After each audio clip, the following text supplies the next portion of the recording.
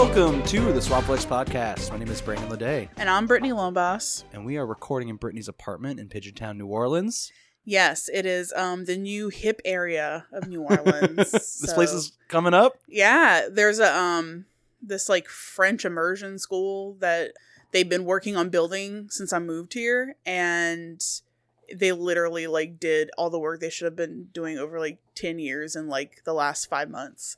So yeah, it's booming over here. Do you think you get like hip cred for having been here first? I mean, I hope so. I don't know. My rent went up by like $50, so I don't know if you that's should get free like a French sign. lessons after school. After the kids clear go out. in the front and be like, bonjour, bonjour. And this is the podcast version of the movie review website Swampflex.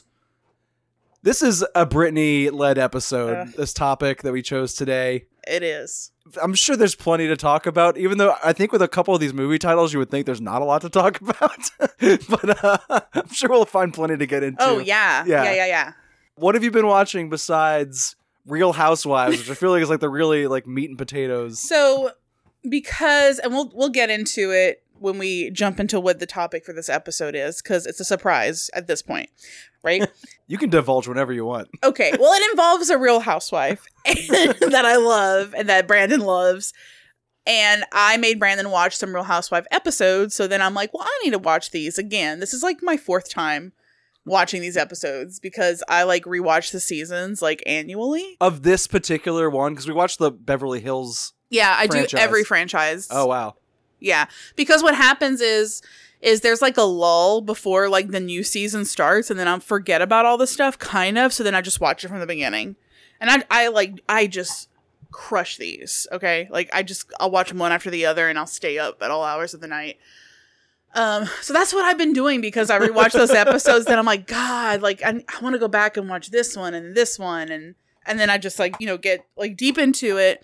But I did kind of watch a couple of movies, and I want to talk about a movie that was super strange, and I don't know how I came across it. I think, like, I was watching one of the Real Housewives of Beverly Hills episodes on Hulu, and then for some reason, like, sometimes, like, you'll watch something and something else will start. Yeah. And you're like, what is this? Like, if the season runs out, they'll just, like, play a movie instead. Yeah. Well, that happened, and this movie called Barry Monday started playing from 2010, and it's like an independent film, but it has like a bunch of big name actors. Like it stars Patrick Wilson. It has Malcolm McDowell, Judy Greer, Colin Hanks, Gene Smart, and Billy D. Williams, and Sybil Shepherd. Like all these like big name actors and actresses in like a really stupid movie. Basically, Barry Monday, played by Patrick Wilson, is kind of this like douchey guy who like tears up TGI Fridays and like makes weird comments to women. And something happens where he gets attacked by someone and it results in his testicles getting removed.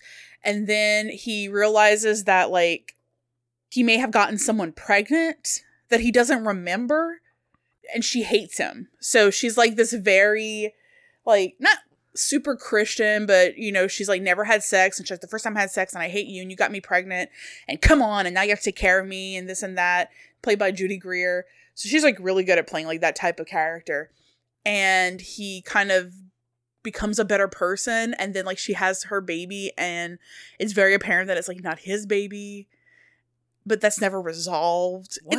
It's so strange. Is it a broad comedy? Kind of. In a cheap way. Okay. It was okay. It was like a Sunday movie situation where... It's like the humor that like he's emasculated a bunch. Obviously, like literally with the testicles, but... Yeah. It was just very bizarre. Also because like these characters are trying to play like people that I'm assuming are like in their 20s. And they're like in their 40s. So that kind of throws it off a little bit. But I think it's purposeful. I don't know. I don't know either. I cannot get a handle on what you're saying. Yeah, I don't know. I still don't know how I feel about it. It was cute, and it made me feel strange, and I didn't laugh out loud at anything, but some parts were funny. I wouldn't watch it again. I wouldn't recommend it to anybody, but I don't hate it. So that's kind of the interesting part of the film world that's going on with me right now. Other than what we're about to talk about today. But what have you been watching? My recent viewing is not Housewives inspired, but it is adjacent to Denise Richards, who is the main topic that we brought up for this episode. Surprise. That's it. I don't know why I don't just immediately lead what we're talking about. Like, play mysterious. It's in the title. You do like a really good job though of like making those connections. Like we always go and be like, "What have you been watching lately? What are you watching lately?" And then you'll do something to transition. I try so hard, and you're good at it. So I didn't want to screw it up. No, you're good. Maybe we should have had some like white wine for this episode and gotten really like messy with all of our I don't think we need stuff. white wine. Brandon has Aquapana. Yeah. So yeah, I'm already playing up my Housewives illusions. But Denise Richards, when we were kids, was kind of this like, I want to call her almost like a bimbo character in movies, where like people didn't take her seriously as like an intellectual person. Like she was just like eye candy. She was like the hot young cheerleader in a lot of stuff and that kind of thing. I have been watching movies starring Jane Mansfield in the past week. Oh, wow. Which feels like similar. Not that dissimilar. Yeah. Like Jane Mansfield, I think her entire persona in most people's minds is just like a cheaper version of Marilyn Monroe. Like that's just kind of like a Marilyn Monroe knockoff is kind of what people think of her like immediately as. But I've never like seen her in anything. Wasn't she only in like a very, very, very few like select films? Honestly, it looked like more than I thought. Like her IMDb was more in like expensive. 4 films. No, I think it's more extensive than that. Okay, wow. But I think she was only in a few like famous movies where like she was the star. And I think it boils down to these collaborations she did with Frank Tashlin, who did kind of like zany, like Billy Wilder style comedies before.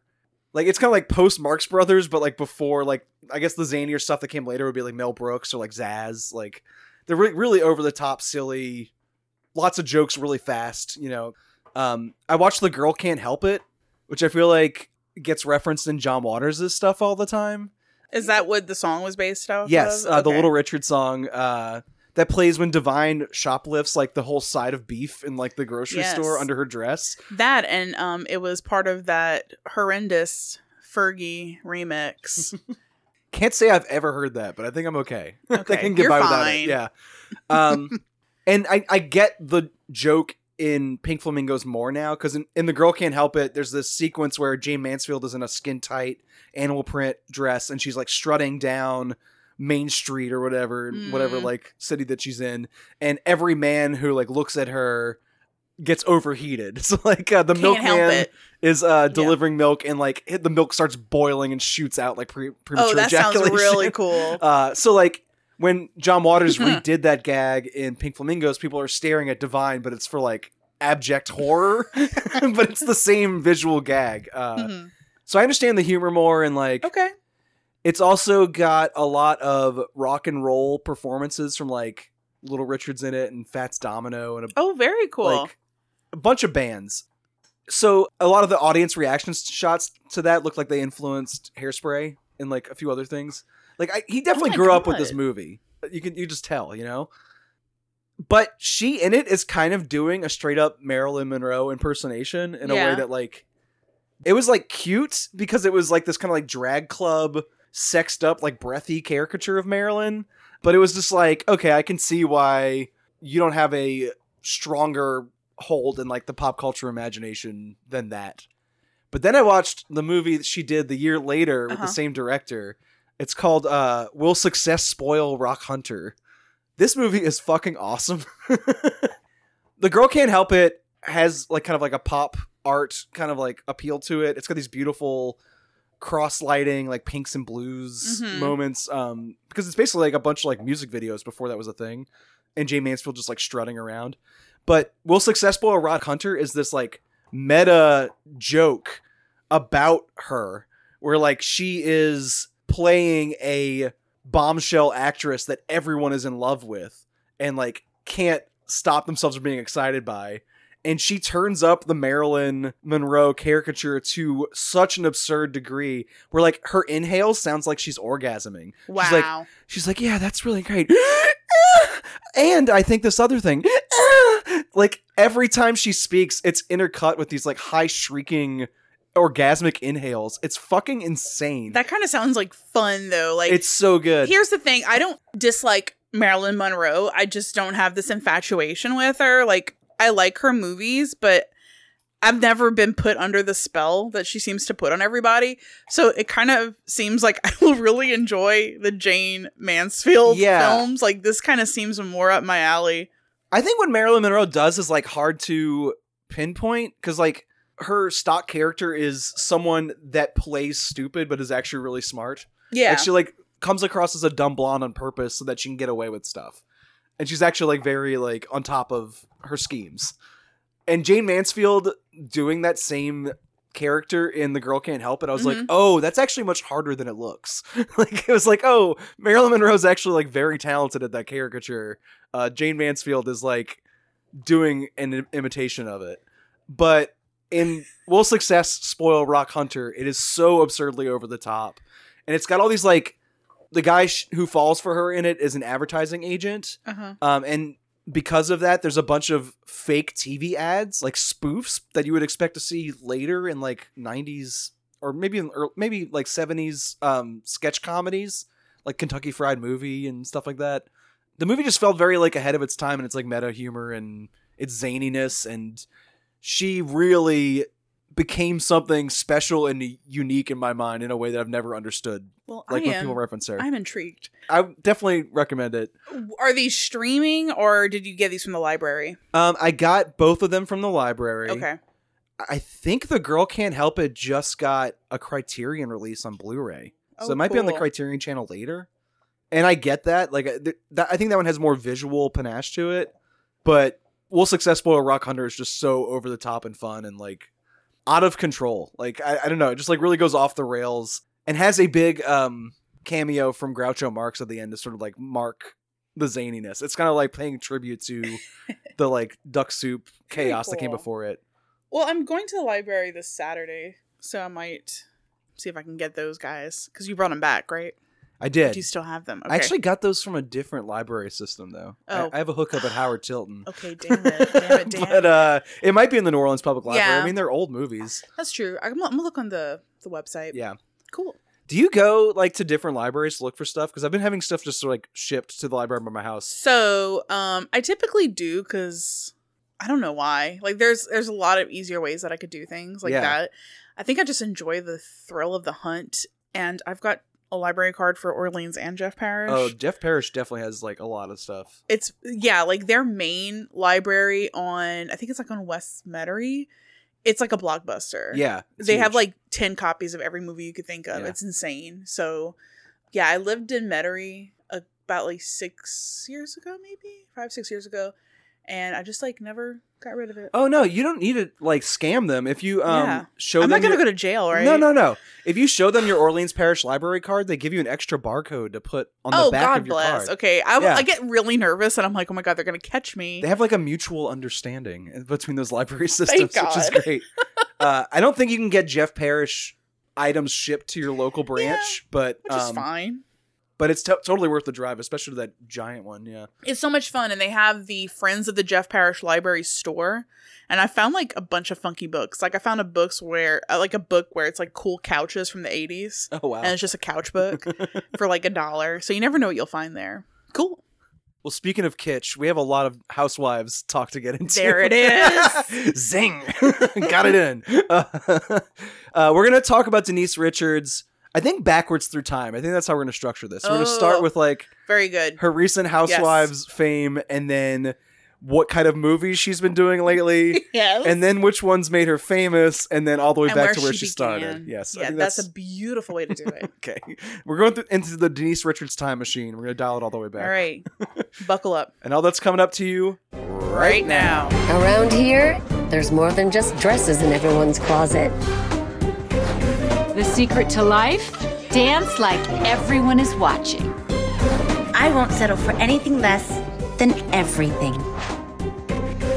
Life is an audition, and honey, I am getting that part.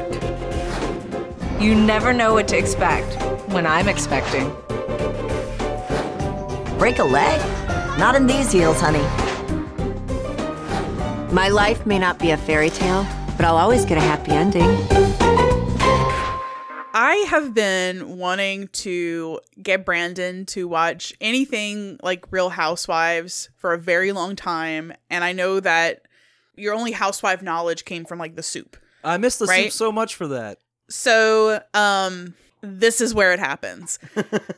I knew you like Denise Richards a lot. And Denise Richards is one of the more recent housewives to join the Beverly Hills cast, and she's no longer on the cast for very good reasons. But she was phenomenal. She was like one of my favorite housewives when she started, not just because I loved like her as like an actress, but I thought she brought like a lot of like fun to the show. I don't know, like just like seeing her face compared to all these other women would just like always make me laugh, because they try so hard to be extra glamorous and gorgeous, and she shows up in like a t-shirt and jeans with no makeup, and she's hotter than all of them put together.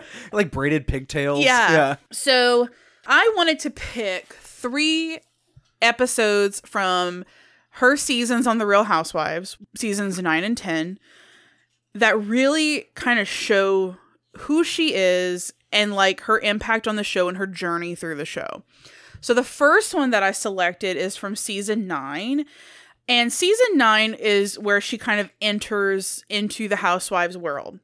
And this was a boring season besides her, because the big fight for this season involved like a dog named Lucy Applejuice. What?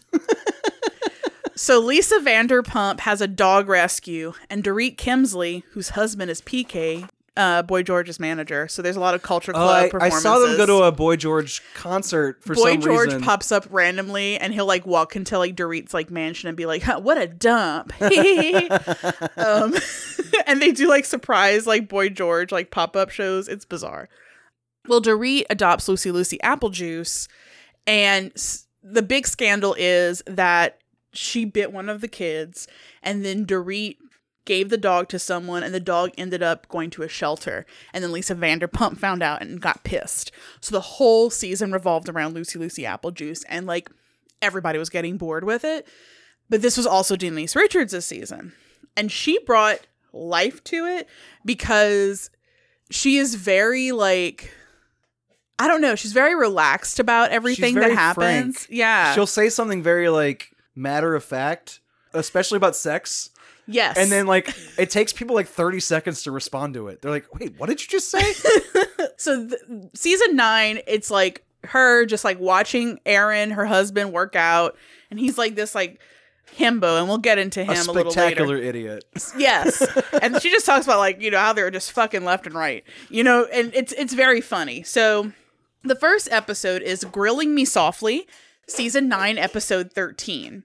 And this is very important because this is like one of the most iconic Denise Richards moments, because on this episode, she just blurts out in a casual conversation around like a barbecue pit campfire that she likes a happy ending. That's not how it starts. It starts with her saying that she wanted her husband, the spectacular idiot, to have one, and like went on a hunt for a massage parlor that would give her husband a happy ending. The best image in my mind is Denise and Aaron crawling around Los Angeles looking for a happy ending. The scuzziest massage parlor they could find. But then they start grilling her about it, and she's like, what? I like happy endings too. And they're like, you've paid someone to do that for you? And she's like, yeah, you know. Like very, very chill. And the women are like flipping like fish out of water and going, what? Denise? And she's like, just trying to eat her hamburger. Yeah, and that's also a fun part of this is like nobody knows how to cook a hamburger on a grill. Oh God. They leave the plastic on it. They're instead of like putting oil on the grill, they're putting oil on the burgers. Another funny thing, I think it was either Dorit or Erica Jane. Honestly, in this first episode, it took me a long time to get the blondes all separated. Yeah. But one of them was like talking about prostate play with their ex. Oh, that's actually Camille Grammer. Oh, that's right. Because I was trying to figure out if Frasier was into ass play. No. If only it was him. It's not him. But she mentions it like multiple times. She talks about like I just, put it up there. They like the, massage. Yeah. And then there's another one where they're rock climbing and she has like the harness on around her waist. And she's like, yeah. Oh, this is familiar. I've worn one of these before. God, Camille. She's great. So Camille was on the earlier seasons, and it's really, you see how horrible Kelsey Grammer was to her. Like, he was a total dipshit. Oh, he was on the show? Yeah. Incredible. Yeah. But, okay, it was just funny to me that she talked about that, which I think is probably less common in that world of and like they did not freak out. No, half they were as like much. very matter of fact because about they probably all do it to their husbands. Kyle Richards would disagree. She was not into that. Mauricio, he probably gets that all the time. Oh, that guy's an even bigger idiot somehow. Mauricio? Yes. He's just okay. So he's stoned, right? He's stoned all the time. Okay. So Mauricio is my favorite house husband. He is the funnest guy in the world. I think that it's the kind of person that you're around all the time. You're like, that guy's just stoned. That's why he's so goofy. But I feel like if you met him sober, you would be like, oh my God, he just is that dumb. He just happens to live a life of luxury where he gets to be high all the time. Yeah. High and half naked. The agency. That's he's a real estate agent. Oh, wow. Yeah. So Kyle Richards, her sister is Kathy Hilton, who is Paris Hilton's mom. Got it. So Mauricio was in business with Rick Hilton. Okay. And then he kind of broke off and did his own thing. So just in case you were wondering. He's the one that is the most invested in Denise Richards' husband's idiocy. Because he's stoned, and if you're high, with the shit that this guy's talking about is Sounds everything. legit, yeah. So this is the happy ending episode, and it's also funny to see these women who, like, they don't eat, but they're cooking so much food. They buy $700 worth of groceries, and when they cook, they're making like 10, 15 hamburgers, these massive steaks, and no one's eating. Yeah. And then when they do eat, they show like Erica Jane putting Cheese Whiz on a cracker and eating pumpkin pie and be like, pumpkin pie for breakfast. I'm a rebel. They also disappear one at a time to each go get a personal massage. So they're always like one housewife short of a full. Because they're camping. Right. That's what happens. You go camping. For one night. For one night. And it keeps seeming like they're going to go on this like hike into the wilderness, but they just keep going to these like different stations where there's like activities set up for them to do, like children. Like beer pong. Yeah.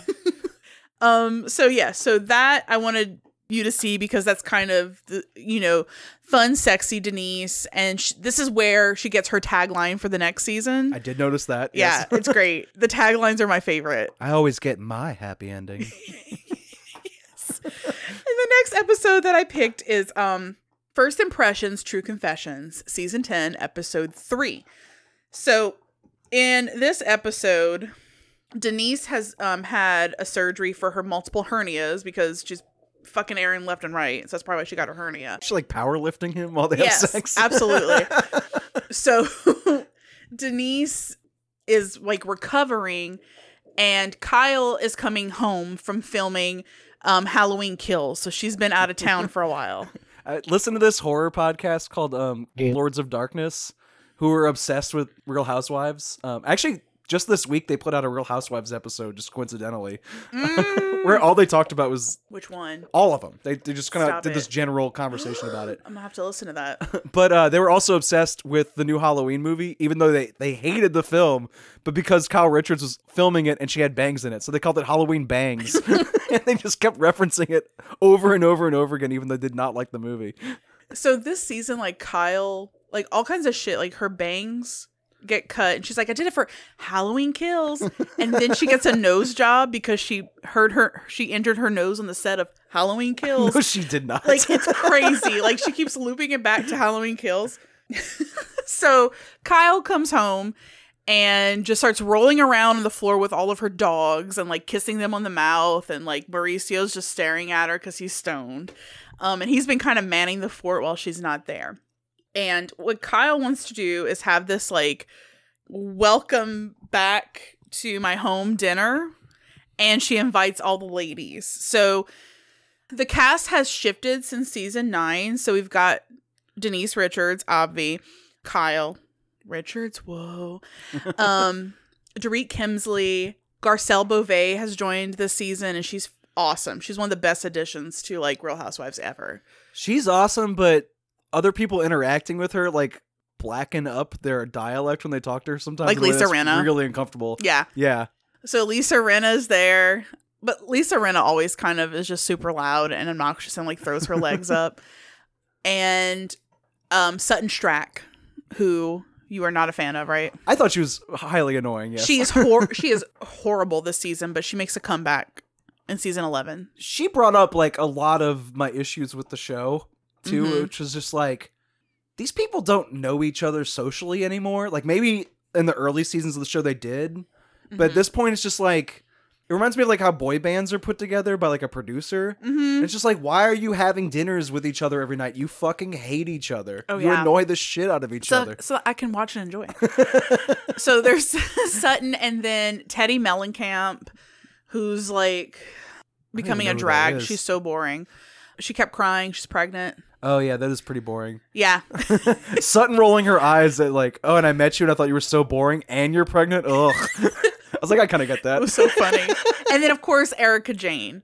So that's our ladies this season. Erica Jane threw me off because they kept showing clips of her in concert wearing these like Beyonce style, like bedazzled one-piece outfits on the stage. And they seemed like pretty sizable music venues. And I was just like, how is it possible that there's a pop star in the show who I've never heard of in my entire life? Because she pays like millions of dollars to put a production on. She pays like $50,000 a month to have a glam squad, and her glam squad like travels first class with her everywhere. Wow. Okay. And she makes no money. Like that's the thing is like she plays like a lot of like pride festivals and things like that, and she'll like play like one or two songs because she only has one or two songs, and then like that's it. It's like a long-term vanity project. I would pay so much money to see her though. That's the thing. Yeah. And I'm sure it's a lot of like gay middle-aged men going to watch her be a mess a little bit. Yes. Well, that's the thing. One of her, I think her albums and her book, her autobiography is called Pretty Mess. There you go. Just FYI. I'm curious. So I think Erica Jane and Dorit's fashion is like so phenomenal to me, especially their confessional looks. They look like drag queens. Who was the one in like the Dynasty outfit that was Erica like, Jane. Okay. Yeah. Those two I had a hard time keeping apart because they kept blowing out their hair in the like confessionals. Yeah. So that they looked like a completely different fucking person. There's a look that Dorit has in the confessionals where she has like a leather cap. Yes. And straight hair, and it's one of my favorite looks. And the Dynasty Erica Jane. Oh, so good. So they're all at this dinner. And the thing is, these women like are just known for getting plastered. And then when Kyle gets really drunk, she'll just start doing splits everywhere. And like Lisa Rinna will kick up her legs and like start popping bottles and things like that. That's after the fireball comes out. Fireball. Yeah. Dessert is fireball. So they're all sitting at this dinner table and they play a game where it's like, okay, let's go around the table and everyone tell us what your first impression is of everybody. Let's reverse engineer a microaggression so someone can get mad about something. It's so good. And Mauricio is super stoned. And Mauricio, Kyle's husband, is sitting next to Aaron, who is Denise's husband. And this is where we get to understand Aaron. So he wasn't much of a character on the show before this? Not really. Okay. He was just kind of like, oh, wow, look at that ripped guy. But the thing is, too, is like he's also like a good husband to her and like a good like father to her kids. Because this poor woman was like married to Charlie Sheen and he put her through like pure hell. Yeah, that does suck. And it seems like her public persona is pretty bifurcated, like pre-Charlie Sheen and post-Charlie Sheen. Exactly, which is horrible. But he's super supportive of her. Like, I think he's a good husband. He's just a weird dude. This is definitely like the first episode we watched, the barbecue in the woods. She definitely plays herself as like the most like down-to-earth, like normal person in the cast. And then this dinner reveals just how fucking weird Hollywood people her and her husband are. Yeah.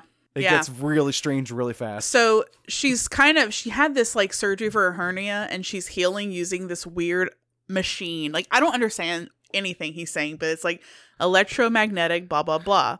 Light and sound therapy is what he advertises. I know he does crystal healing. Yes. So he does that kind of stuff. Holistic medicine. Holistic. So then he starts talking to everyone at the dinner table about what he does.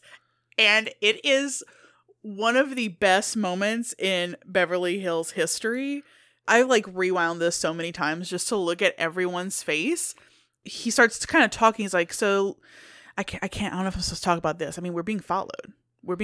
So we have to be very careful. I probably shouldn't say this because we're being followed. And Denise is like, oh yeah. I mean, we're being followed on the way here. Yeah, they're paranoid that Big Pharma is trying to like assassinate them for like revealing that cancer is totally treatable with like light and sound and crystals. Or cancer is good for you. Oh yeah. Oh, it's like, yeah, the cancer is like your body crying out for help or something. And you just have to train it or something like that. So then he starts talking about like how he grew up by this like nuclear facility.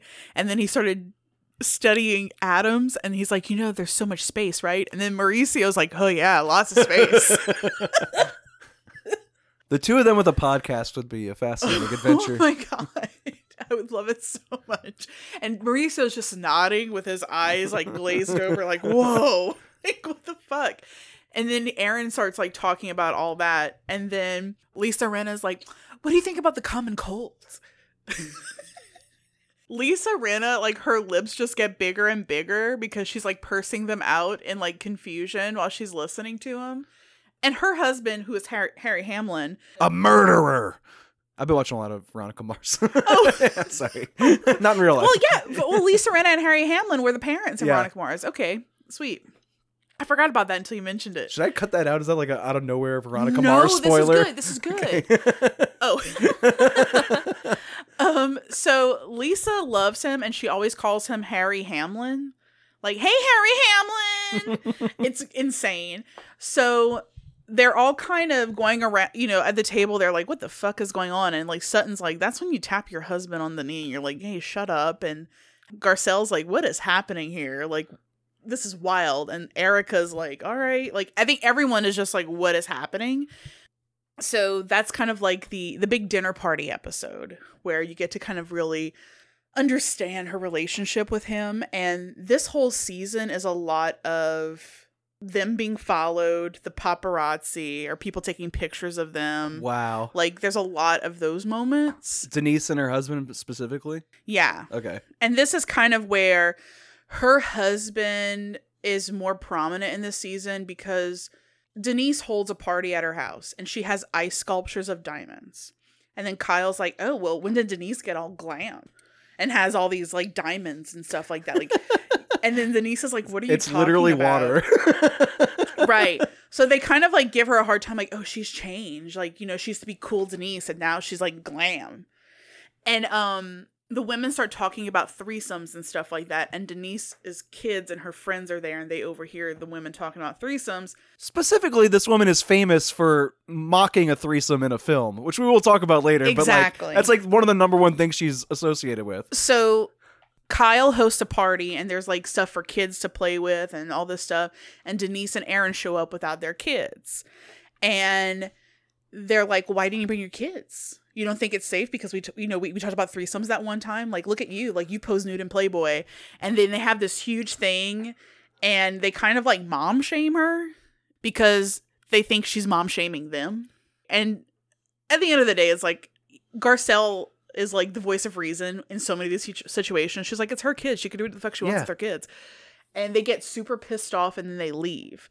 And then Lisa Rinna chases after them barefoot with this like dress. And she's like, Denise, wait. And then Denise and Aaron are like, we're not dealing with this. We're going to get a steak at a strip club. I watched that clip. Because that episode I did not watch in full, but I watched this like so good JFK level conspiracy explainer about why they were mad at her this season because I could not fully grasp the offense. It's bizarre. But I did watch the clip where she's like, we're so pissed off, we're going to leave and just get a steak and go to a strip club. So like they're arguing so hard that like they're not an open couple and they wouldn't entertain the idea of having a threesome, but we're going to go hang out with strippers together. And then, of course, Lisa Rinna's big mouth runs back and is like, it's like the Twilight Zone, and immediately tells everybody. I missed that part, but I did see her like excited to tell them. She's like running back to the party like, this is so fucking weird. Yes. To herself. So that kind of happens, and Aaron gets more involved because he's getting like defensive of Denise, and then he kind of speaks up, which, I mean, he probably should just shut up because it's not his business. None of the husbands should have any say about anything that happens on the show. No. Be Mauricio. Yeah. Jesus Christ. Get stoned, take your shirt off, hang out. Please. Oh, God. I love him so much. Pants are also optional in Mauricio's wardrobe. So Aaron gets like in an aggressive conversation with Erica Jane, and she is not having it. And then she's like, yeah, you better back up, and gets super pissed off. So that's kind of like what's happening. So that's all boiling up. And that's leading us into the last episode that I suggested, which is There's No Place Like Rome, season 10, episode 13. This is where all this comes to a boiling point. And then on top of all this shit, a rumor comes out. And what happens in this episode, like, is what causes her to leave the show. So all the women go to Rome. They're having a fabulous time in Rome. And there is a rumor going around from Miss Brandy Glanville, who was on earlier seasons. And she's just a shit starter. And she just wants to get back on the show. This is exactly why she did this. Exactly. So Brandy randomly shows up. This is a few episodes prior to this. To Kyle's house with Kyle's sister, Kim. And Teddy's there, and then she basically says, like, oh yeah, me and Denise had sex. And I totally thought it was okay because she said that her and Aaron were in an open marriage, but then I found out that they weren't. And she's like, yeah, don't tell Aaron anything. And I just, like, feel violated. So then she starts, like, this rumor, and they're like, oh my God, like, what do we do with this information? Oh my God. Why do you care? Exactly. I could never get to the bottom of that. Exactly. That's what I was scratching at the whole time. Like, who gives a shit? Okay, she had sex with a lady one time. So then the thing is, they bring it to Rome. Also, they had a clip of Aaron saying to them that I don't mind if my wife has sex with women. Yeah. At a party. Like, so it doesn't literally matter. there's no reason to care. Exactly. So they're in Rome, and then they basically, Denise finds out that everyone's talking about this while she's there. And it's like, literally everyone is a dick to her except Garcelle. Like, they all kind of are like, well, we just don't know, like, what to believe and blah, blah. And it sucks. And you feel bad for her because, like, her and Lisa Rinna have been friends since, like, Melrose Place, like, years and years. Like, and she has great relationships with all these women. And she's like, hey, why do y'all care? And it didn't happen. Was Denise and why don't y'all Richards trust on me? Melrose Place? Mm-hmm. Oh.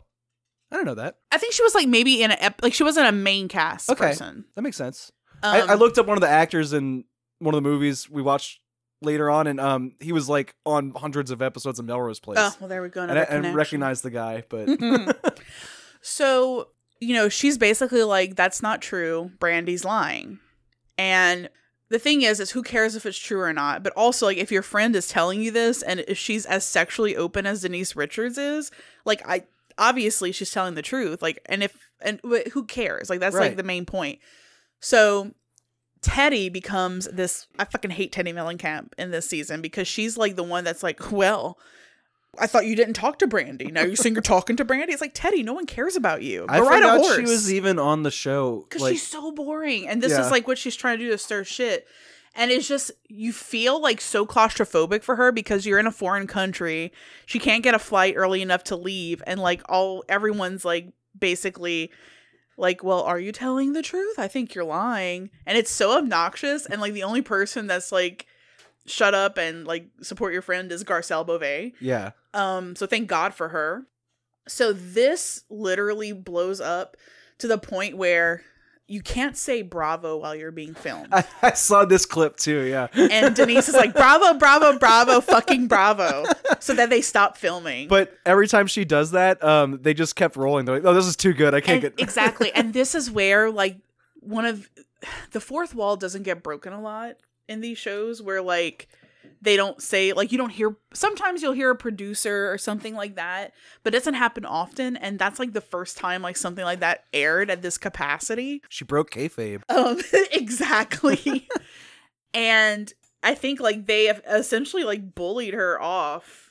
And she left for good reason. Like, I was kind of like happy for her. I was happy that she entertained us. It's kind of like, you know, thank you for blessing us with your presence for as long as you did. But, you know, she has fucking kids and a family. So, like, for her to, like, go through, like, seasons and being dragged through the mud for something so dumb and, like, have to, like, explain that to your children whose, like, friends are going to talk about it and your friends and family, like, it's not worth it. And she's already got a strained relationship with one of her daughters right now. Yeah. I don't know. I get it. The show cannot pay that well to be worth that much shit. Yeah. So that is essentially, like, the story of Denise and Housewives. And something I want to mention too is like what I like about Denise is that like she's such a authentic and like genuine person and like a very good parent. So she had her two daughters with Charlie Sheen and dealt with that insanity. And when she was single, she adopted Eloise, and Eloise has like a disability. So like she raised this child as like a single mother, and like she does all kinds of like charity work, especially for animals. She does a lot of like really good like humane society philanthropy and things like that. So she's just like a genuinely chill person, and it just like sucked to see like everyone be an ass to her. So I'm very excited to celebrate Denise. It today. Also just felt like very manufactured drama. Like they don't have a reason to care, and it leans into the worst aspect of the show to me, which is like these microaggressions that they have to spin out into a big deal. Like because there's nothing. You said something slightly worded wrong 3 weeks ago, and I'm still dealing with the fallout. I'm still processing. They say processing a lot. And it's like there's nothing to process. Lisa Rinna says that a lot. I'm processing. Yeah. So the thing is, Beverly Hills was on the downfall because like everyone was bored with it. Like I told you, Lucy Apple Juice, boring. Right. And then this is like the big thing in this season is like Denise might have slept with Brandi Glanville. Who gives a shit? It was boring. Like they were doing so bad. And kind of what saved them is whenever Erica Jane's husband got arrested and like she was potentially going to go to jail. Have people been arrested on camera like during the show? Oh yeah. That's amazing. So the most recent thing that happened is Jen Shah of Real Housewives of Salt Lake City got arrested in a Sprinter van on their way to Vail for a girls' trip. Wow. By the FBI. Holy shit. Yeah. So. And they got to air the footage. Exactly. So this happens a lot in these shows. And the reason is like people will go on that and they flaunt their wealth. And then everyone's like, wait, what do you do again? And then they're like, how do you have all this? How do you afford all this? Rich people are so depraved. Yeah. So like they flaunt all their wealth, and then like the FBI, like someone from the FBI has to watch these shows, and they're like, all right, watch that season of Housewives and let me know who looks suspicious. And then they're like, yeah, they're doing some shady shit. Let's put them in jail. Yeah. So yeah, it happens a lot. But Brandon, I feel like I've been babbling on. How did you like the taste into the Real Housewives of Beverly Hills? I miss the soup. I miss seeing the clips of like on the soup. I would have seen the happy ending thing without sitting through the hamburger dinner afterwards, where they argued about some microaggression that I don't even remember anymore because, you know, my brain has been overtaken by threesome. I think PK pissed off somebody at a Boy George concert.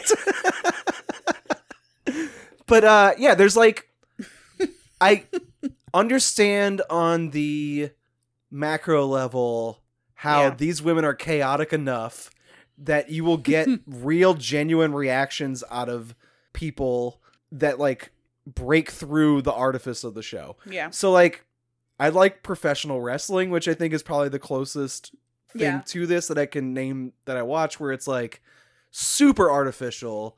Everyone is playing a heightened version of themselves, which is very true to this show as well. Mm-hmm. But there is an element of realness to it. And like real things happen that you have to like read between the lines of the artifice to see. And like, it's always stunning in wrestling when something like so real happens and like so authentic that like you feel it emotionally, or it's funny. Mm-hmm. And I think that happens on these shows. Like these women get into fights or they say something ridiculous out of the chaos of the drunken bickering that they do for most of the time.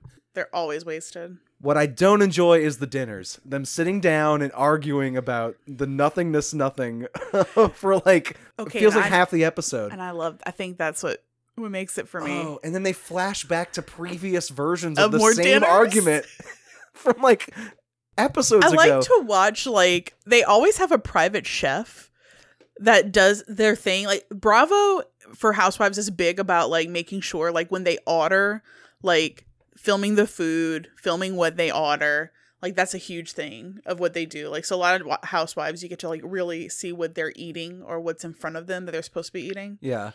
And I think for this dinner episode, there was like the porcini mushroom latte. Do you remember that? I think about that a lot. I like the wealth porn. Like that works. A lot of it's gaudy and not cool. Oh, it's so trashy. That's why I didn't like Sutton. Like bragging about her couture looks and like she's like, who wears off the rack? And all these women wear off the rack. Everyone wears off the rack. What's so funny is like, I think one of the best dressed on here is like Erica Jane, and she's like, yeah, I don't have any couture. She wears like I'm thinking of Dorit. Dorit wears a lot of like great too. Disposable like fast fashion stuff. Yeah. And she looks great. Yeah. She looks like a weird dominatrix from like 20 years ago. And she like Dorit's accent is like the most mysterious thing. I can't pinpoint it. No. She's from Connecticut, but she tries to like have this word. She's like, I just traveled all over the world with PK. And it's like, wait, is this French or British? It's vaguely European for sure. She tries to sound European. But yeah, I would appreciate the show more in clips than like understood. The individual like dramatic push of each season being stretched out so hard. It was just like really hard for me to listen to the same argument for so long. I think but it's I did watch, it was boring seasons. I did watch more than you told me to too. Oh, so I did it to myself. Because I was trying to get to the bottom of why they were mad. And it was like impossible to like get it straight. Yeah. But you know, the strip club and steak moment, great. The happy ending thing, fantastic. It's just like more effort than it's worth to get to those moments, I think. Yeah, there's good moments in here that I think you would enjoy. Like every now and then, like Harry Ham will make a homemade like bolognese and everyone comes over and eats. Or he'll like make a blueberry pie fresh. Yeah, do they ever get along? Like, do they have like a happy dinner where like they don't argue? There's a lot of them. Like this is just a weird season. It just so happens it's Denise Richards this season. Unfortunately. Yeah, I mean, seasons. I felt bad for her. Yeah. In that I don't think she was like being 100% honest, but I don't think she owes this show that either. No. And honestly, like as soon as she was visibly uncomfortable with them talking about her sex life, they should have just dropped it. Oh, I know. I felt so bad like when she started crying and it's like, just leave her shut alone. up. Yeah. But I feel like when I was a teenager and reality TV was first like taking off, like it was going beyond the real world and then becoming like something Jersey Shore territory. Much trashier. Yeah. Bad Girls Club and stuff like that. What was the Paris Hilton one that she traveled around with Nicole? Oh, The Simple Life? Yeah. I love The Simple Life. I just didn't watch... Kyle Richards is in the first episode of The Simple Life. Of course she is. Yeah. I didn't watch a lot of that stuff at the time, and I would have been much snobbier about it. Like, oh, this is like trash TV. And we even did a whole reality TV movie episode recently. We watched the fucking Real Cancun. I don't want to sound like I'm still stuck in that mindset as I was in the early 2000s. Yeah. Because I watch a lot of stuff like this now. It's just I have to have a dramatic purpose that is not just them arguing. Yeah. So I watch a lot of Project Runway and like the Drag Race offshoots and like things where there's like an art project, mostly fashion, at the center. But the entertainment value is still the same thing. It's still eccentric personalities who clash against each other, being contained to a space with very little sleep, often too much alcohol, and then being just like set loose to like aggravate the shit out of each other. Mm-hmm. It's the same thing. It's just like, if I don't have the pretty dress that they all collaborated on at the end, I'm just like, what are we even doing here? Yeah. And I never fully shook that. So I'm not going to keep watching.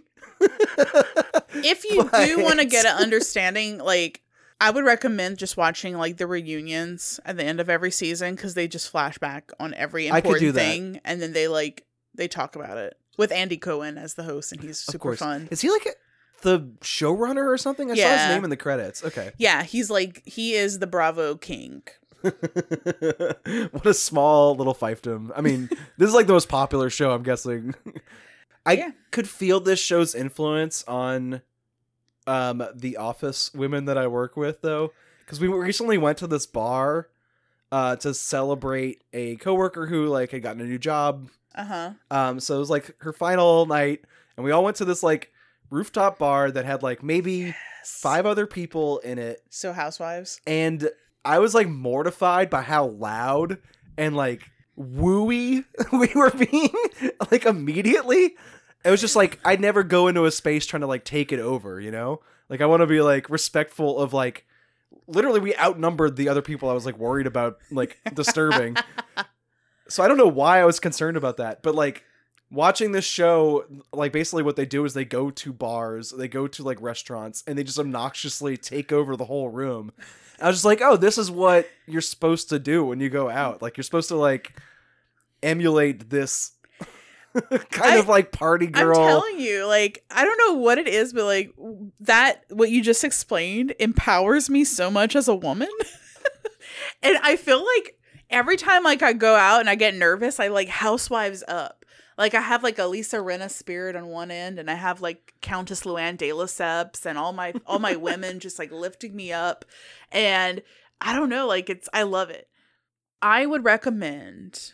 It's one of the longest ones, but I really feel like you would like The Real Housewives of New Jersey. Okay, it is so much fun. I like to think of Chalmette as the New Jersey of New Orleans, so I can yes relate. I feel like you would really enjoy it. Yeah. They're always like making sauce, and there's a lot of violent fights, but in a fun family way. I do feel like I learned a lot about Denise Richards too. So yes, so on a personal level, which is the purpose of this episode is like. We're going to learn about Denise. You got to get into the Housewives universe. Thank you. And then now we're going to like talk about her essentially like pivotal moments in her film career by movies that kind of represent each phase. This is going to be great.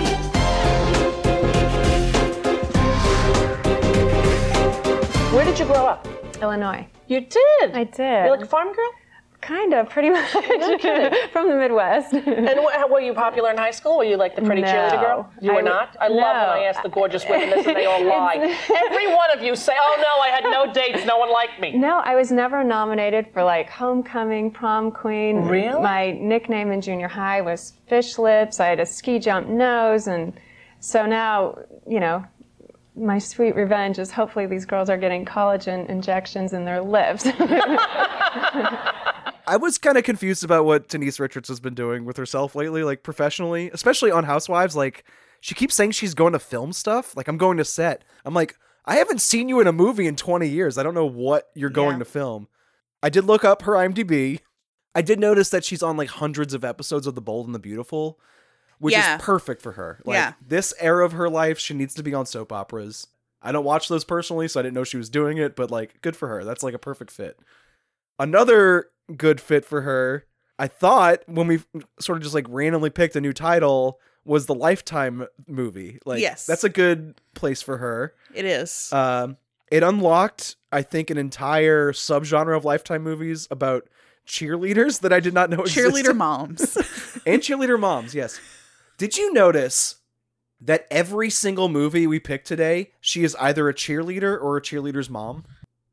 In every single one. This was not planned. I did not think about that. So, Real Housewife, fake cheerleader. And then cheerleader mom. Yes. Fake cheerleader mom. So, the first one we picked out sort of randomly was The Secret Lives of Cheerleaders from 2019 on Lifetime. Yes, where on the cover, her face is on it, and she's like the first person to be credited for the movie. Right? And she's barely in it. Yeah. I kept going, she's going to come back, right? Right? I'm trying to think, like, her most iconic roles as a teenager, I'm thinking specifically of, like, Drop Dead Gorgeous and maybe Wild Things, too, but, like, Wild Things. I think she plays a cheerleader a lot as a kid. I'm specifically thinking of, in Drop Dead Gorgeous, like, oh, yeah. her mom is, like, this overly ambitious, you know, former beauty queen who, like, pushes her, like, daughter to become... the like top of the food chain in her high school, and then it's like now she's playing the mom character instead. Like, she took over Kirstie Alley's like archetype, which is perfect. Like, this is really good casting. Why did The Secret Lives of Cheerleaders jump out to you, and what you think of it? Oh my god! So I think it's interesting because I think that we both must have watched it at the same time. Because you had texted me and you're like, I don't think that this is what we thought it was going to be, but I think I found something that we thought this would be. Yeah, so we ended up watching 2 Lifetime movies. And she's a cheerleader mom in both. Yes. So in this one, she's not the bad guy. Like, you think like she's going to be like the crazy person in this movie, but she's just the mom. And she like kind of has like maybe a handful of lines, but like, this was such a cringy movie to watch, but in a very funny way. Like, when they're doing, so like basically there's a girl who's at high school and she tries out for the cheer squad, and then they play this super weird like generic pop song, and then she's like doing all these like dance moves, and then everyone's like, whoa. I like her dramatic, like, dance and cheer are two entirely different worlds. Like, it's like so overly dramatic about the difference about the skill set of like dance squad and cheerleading. Not they just don't coexist. Yeah. So this movie, like, the bad guy is like the head cheerleader. So she's like a mean girl who like is basically trying to haze these like new cheerleaders who want to join the squad that involves Denise Richards as a daughter who's like trying out to be a cheerleader. A line that really made me laugh is the mean head cheerleader girl, whose name I forget because it's not memorable. It's like, are you a lioness? Then show your fangs. Because they're like the lioness cheer squad. I thought that was super funny. Also, she's kind of hitting on her, right? Like, it's like, yeah, there's wild things a little bit. Like, there's a moment where like they're in the bathroom and she's like kind of filling her body up and stuff. It's very bizarre. So in this cheer squad, like, it becomes like Saw a little bit, but a mild version of it, where these girls are like put in a cage with a lock and then smoke starts coming and it's like, are you gonna get out in time? And they're like, okay, we have to get out of this. We have to pick the lock with a hairpin. And then they get out, and then the head cheerleader like seniors come out with these like animal masks. It's a lion, a tiger, and a bear. Oh my. Oh my. It's just so bizarre. But the whole time I'm like, this is cool, I guess. Where's Denise? Yeah. She kind of pressures her kid into trying out, but she's really hands off after that. She's just kind of around.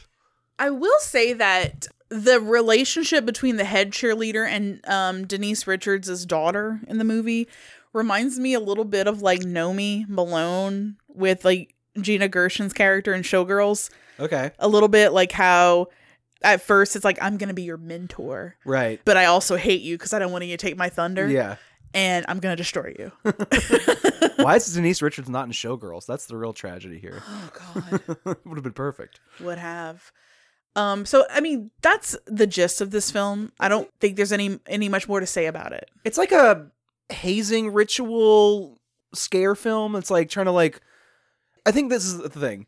It's supposed to be for like mothers and daughters to watch together. Yes. And it's like kind of an issue film because Right. it's like hazing is like scary. And also, like, there's a moment where it's like, we're going to film you on live and you have to take off all your clothes and all the boys in the football team are going to see you naked. Like, I think that's like like, mom, hey, don't give in to peer pressure. Right. Like these girls are doing. Be like the girl who's like, no, this isn't right. But something I've heard you talk about with Lifetime movies before is that you used to watch the old ones with your mom Yes. in the 90s, right? Yes. So is it just me, or have these like completely lost any of their like danger and like transgression? Because like there's an idea of danger, an idea of violence. So Yeah. like you have those torture porn scenes in this, and then later we watched another one where Denise Richards actually is more hands-on in the villainy. That's fabulous. But like nothing really bad happens. No. It's like there's like a placeholder for violence.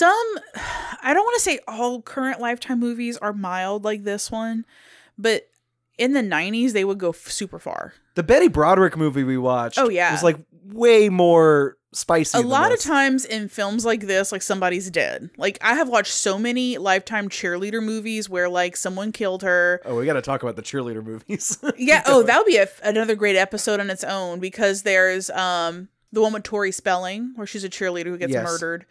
There's a lot of like, I'm going to kill the cheerleader movies, or like cheerleader gets raped, murdered, or the cheerleader kills somebody or frames somebody. I didn't know this was like a long going phenomenon, but I noticed that both of the movies we picked today were part of triple features on Lifetime. So like they made them 3 at a time, which kind of shows in how cheap and like kind of nothing they are individually. But like Secret Lives of Cheerleaders was part of the Cheer Rally Kill series, which included the titles Undercover Cheerleader and the Cheerleader Escort. And then the other we're talking about was part of the Fear the Cheer series, which included Dying to Be a Cheerleader and Killer Cheerleader. And then I found other movies not associated with either one that were called Death of a Cheerleader, Who is Killing the Cheerleaders, and the Cheerleader Murders. That's fucking insane. So Lifetime gets on these kicks. So there's the cheerleader situation, but we've talked about this too, where they've done like the Killer Grandma stuff. Psycho Granny, Killer Granny. Like, there's a lot of that going on. And home invasion kind of stuff as well. I did find 2 from the 90s that were made for TV. I don't know if they ever aired on Lifetime, but there's this real life lady, Wanda Holloway, that may have killed some cheerleaders. And she had 2 movies based on her alleged crimes. One was The Positively True Adventures of the Alleged Texas Cheerleader Murdering Mom, starring Holly Hunter. Oh my God. And the other was called Willing to Kill, the Texas Cheerleader Story, starring Leslie Ann Warren.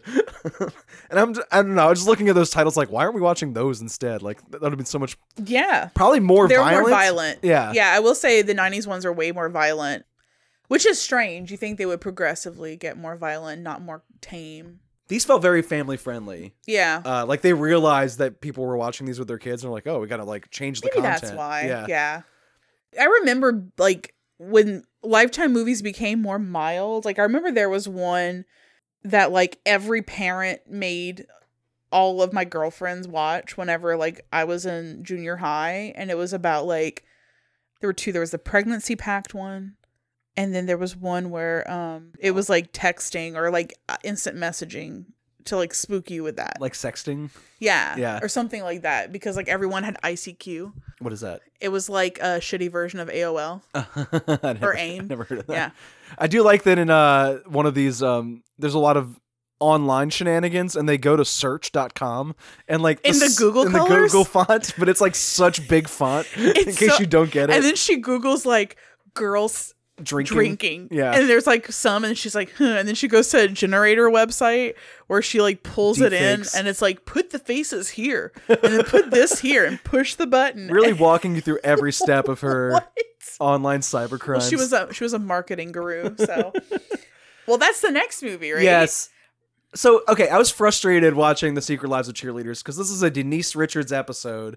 And I feel like in The Secret Lives, she is just like vacant-eyed, like not really involved, just kind of collecting a paycheck. Hi, honey. Yeah. All right, bye, honey. But there was one from last year called Killer Cheer Mom. Yes. This is the Denise we wanted to see in the first. In that one, yeah. She's billed as an overly ambitious cheerleader mom in both movies, but in this one, she really goes for it. She's the stepmother to an ungrateful teenager.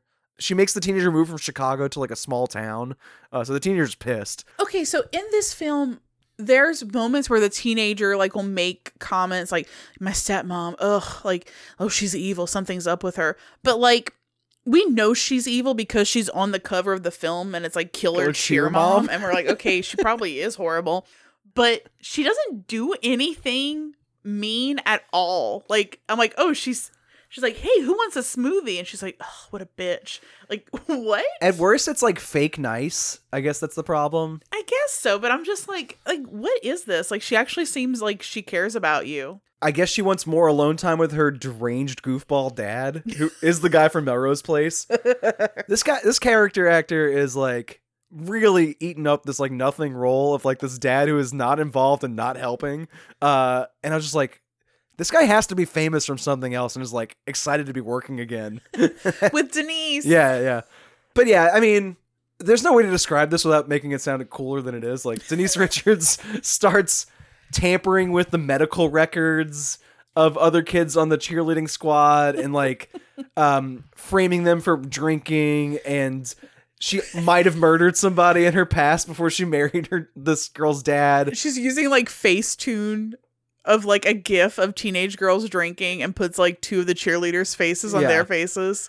And it's all to earn a place on the squad for her stepdaughter, who is like a mediocre cheerleader. Yeah, I guess it is sweet, but she's ruining other kids' lives in the. I think, but the reason she wants to do it is because she's like, I want her to be happy here and not give me any problems. So if she's a cheerleader, she's gonna be happy, and she's not gonna complain about moving here. Yep. It's not a great movie, but like, I guess relative to the other one, it was just like so fun to watch Denise Richards be evil. She turns evil. There's this moment where it ignited for me and I was like, God, this is great. And that is when the stepdaughter finds out that she potentially killed this other guy that she was in a relationship with. And she tells her dad. So her goofball dad's like, hey, you didn't kill anybody, huh? Okay, obviously. Sounds good. A real Mauricio type. Yes. Like Mauricio. And so the stepdaughter's sleeping, and then Denise Richards is like, the camera angle is like her looking down at you, like as you would be sleeping, and it's like fabulous. You ungrateful bitch.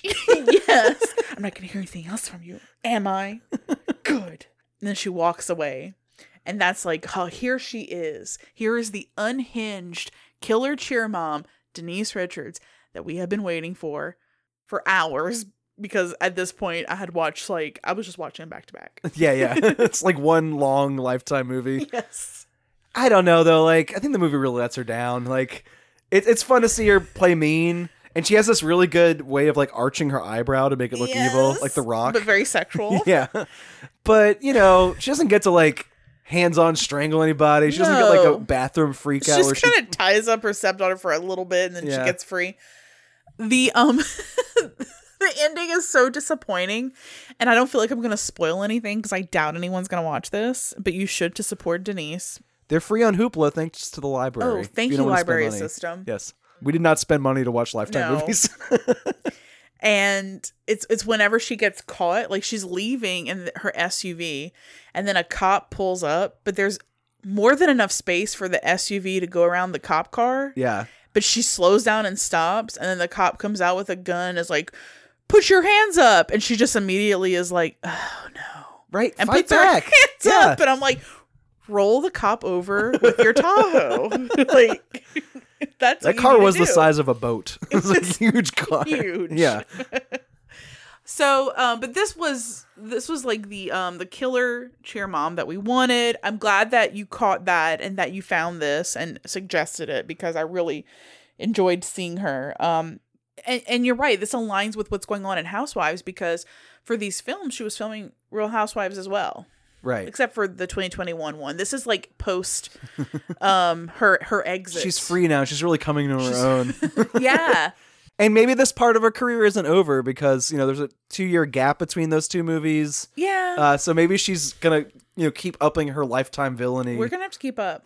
Are you excited about the direction of Lifetime at all? Or when you want to watch it, you want to watch something from the 80s and 90s? When I want to watch it, it's specifically something from the 80s and 90s, like, because I feel like that's like where it's at its most interesting, and it's raw with like its emotion and its danger. Yeah. There are some in recent years that I got kind of jazzed about, specifically like the killer, you know, Psycho Granny, and they've been like doing movies on a lot of like V.C. Andrews novels, like Beyond Petals in the Wind and Flowers in the Attic.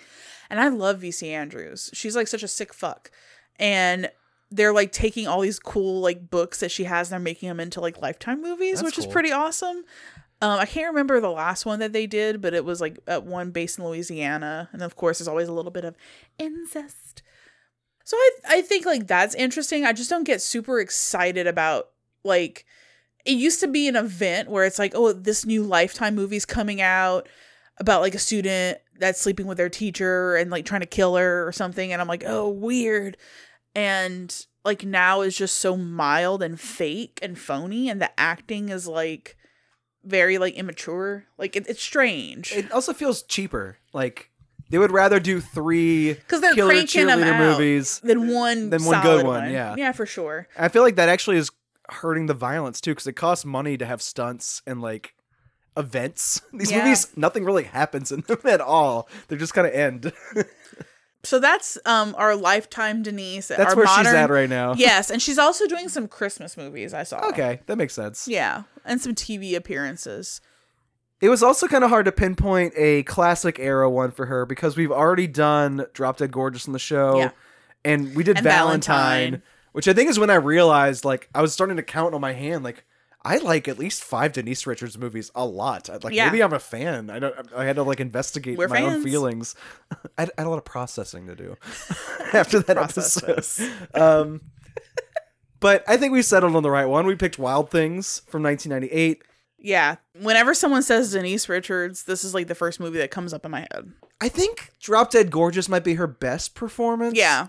And I think Starship Troopers uses her very well. But I think you're right. I think this is like the most iconic one from her. Everyone, like, this is when they, and this is beyond me. Like, I just know, like, if you talk about Denise Richards, they're like, oh, yeah, from Wild Things. She's on Beverly Hills Housewives? Okay. Well, I think also it's because people in our generation were really turned on by the threesome stuff in this movie. Which is like, its lasting legacy is like the 2 scenes where she makes out with Nev Campbell. And it's like not even a full minute. Yeah. So, did you know that there's like a shit ton of Wild Things like sequels? I think there's like 5. Oh, now you have my attention. Yeah, because at first it was like Wild Things 2, and I'm like, Wild Things 2, and then I looked at like that Wikipedia, and then I'm like, wait, 3, 4, 5, what?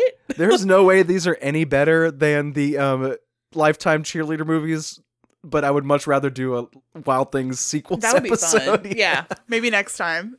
I always think I'm going to like this movie less than I do. Like, I turn it on, and it's like a very late in the game erotic thriller.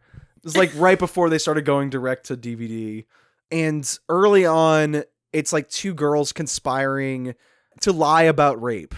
Yes. And it's like, that's not a very fun start for a movie. No, it's not. But they're so smart. Yeah. And then the movie just has, like, kind of what we were talking about with Dead Again, that Kenneth Branagh movie recently. Like, it just piles on so many twists and, like, double, triple crossings. There is, 1, 2, 3, like, at least 6 twists. Before the credits, and then there's, like, 2 more twists. After. In the middle of the credits. Stop. It's so absurd. So I always gradually like the movie more and more. Yeah. And then it ends, and I'm like, that was pretty good. And then the credits go, and I'm like, okay, this movie's fucking great. It just keeps, I love keeps this doing movie. it. Yeah, it's fantastic. It might be one of the better erotic thrillers. Okay, Mr. Lombardo.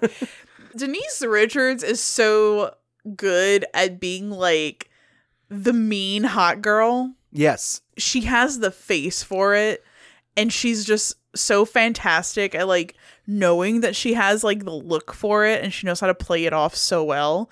And like, this is just like everything. Like, this is like more amped up than when she did in Valentine, than when she did in Drop Dead Gorgeous. I feel like she's playing the same character in both movies because she's a rich person's daughter, the richest person in their small town. But like, I just feel like, and she's also a cheerleader gun freak. I feel in like both she's movies. more. You're right.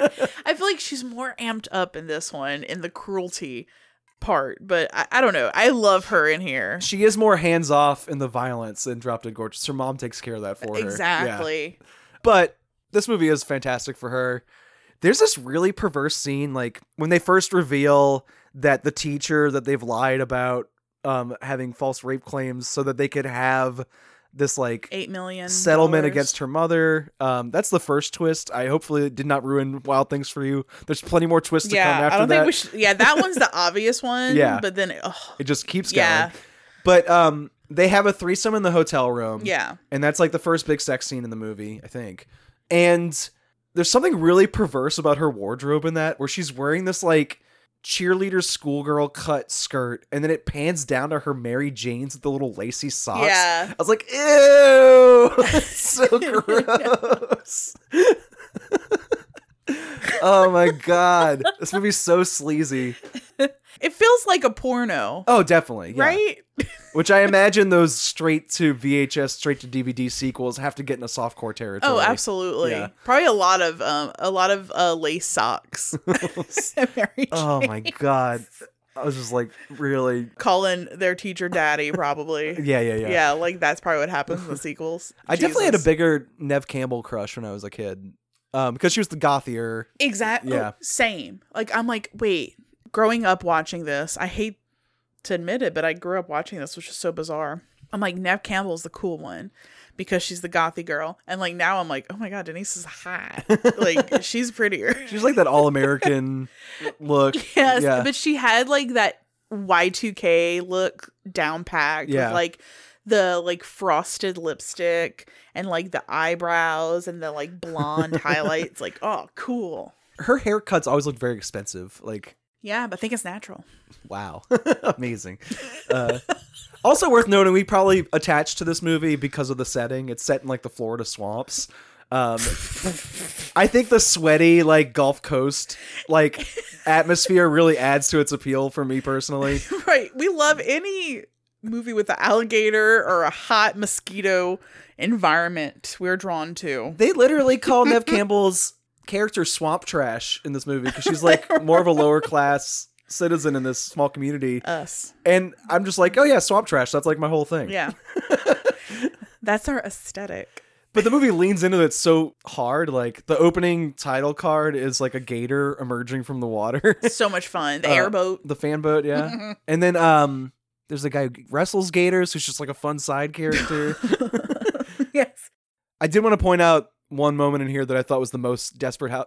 Oh, I got so far in this episode without saying Desperate Housewives. I'm so sorry. Don't you dare. The most Real Housewives moment of this movie was in the courtroom, and Denise throws a glass of water at Neve Campbell on the witness stand. She goes, "You skank bitch." Yes. It's like, oh yeah. That's where she's like, Denise, if only you knew what's coming for you. You were in training for your later career. Yes. But yeah, this is iconic, Denise. But we had to dial the clock even further back to her original run, which was your pick for this episode. This film, which Brandon was able to get on DVD, thank God. Yeah, there's been a lot of changes to this movie since the last time I watched it. I'm assuming for you as well. Yes. So that would be Tammy and the T-Rex, or Tammy and the Teenage T-Rex, or Tanny and the T-Rex, or Tanny and the Teenage T-Rex.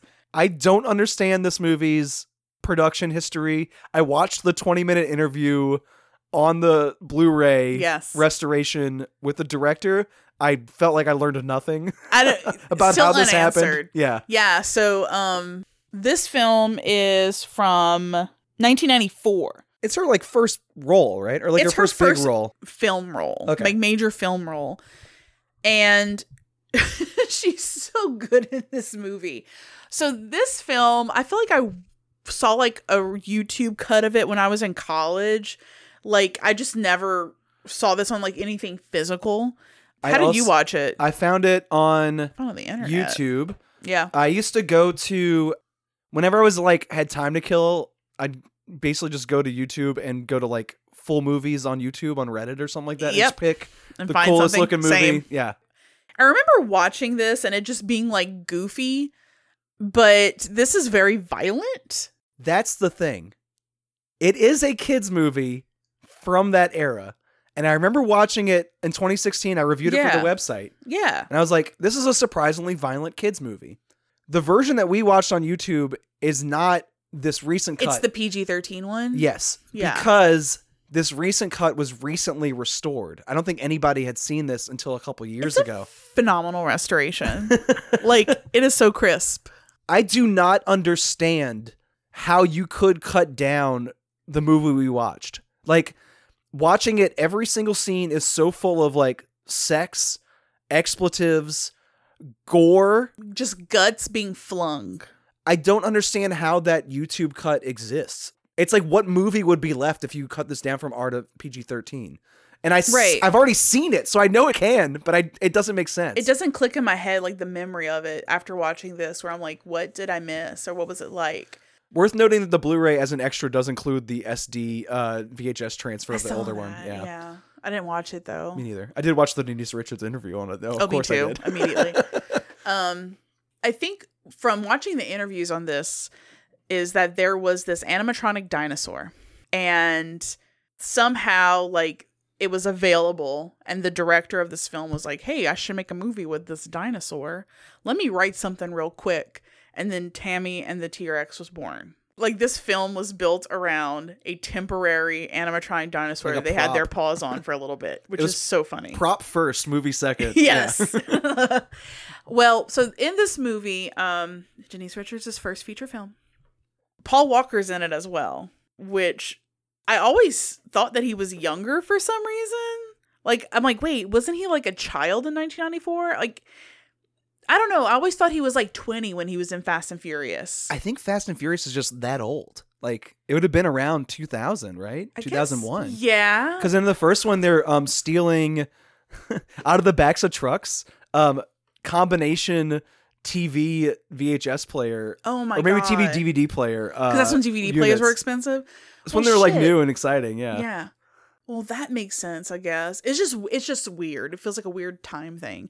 So, Tammy is like this gorgeous and very sweet cheerleader. Cheerleader. And she broke up with her bad boy boyfriend and is now dating Paul Walker, her new boyfriend, Michael.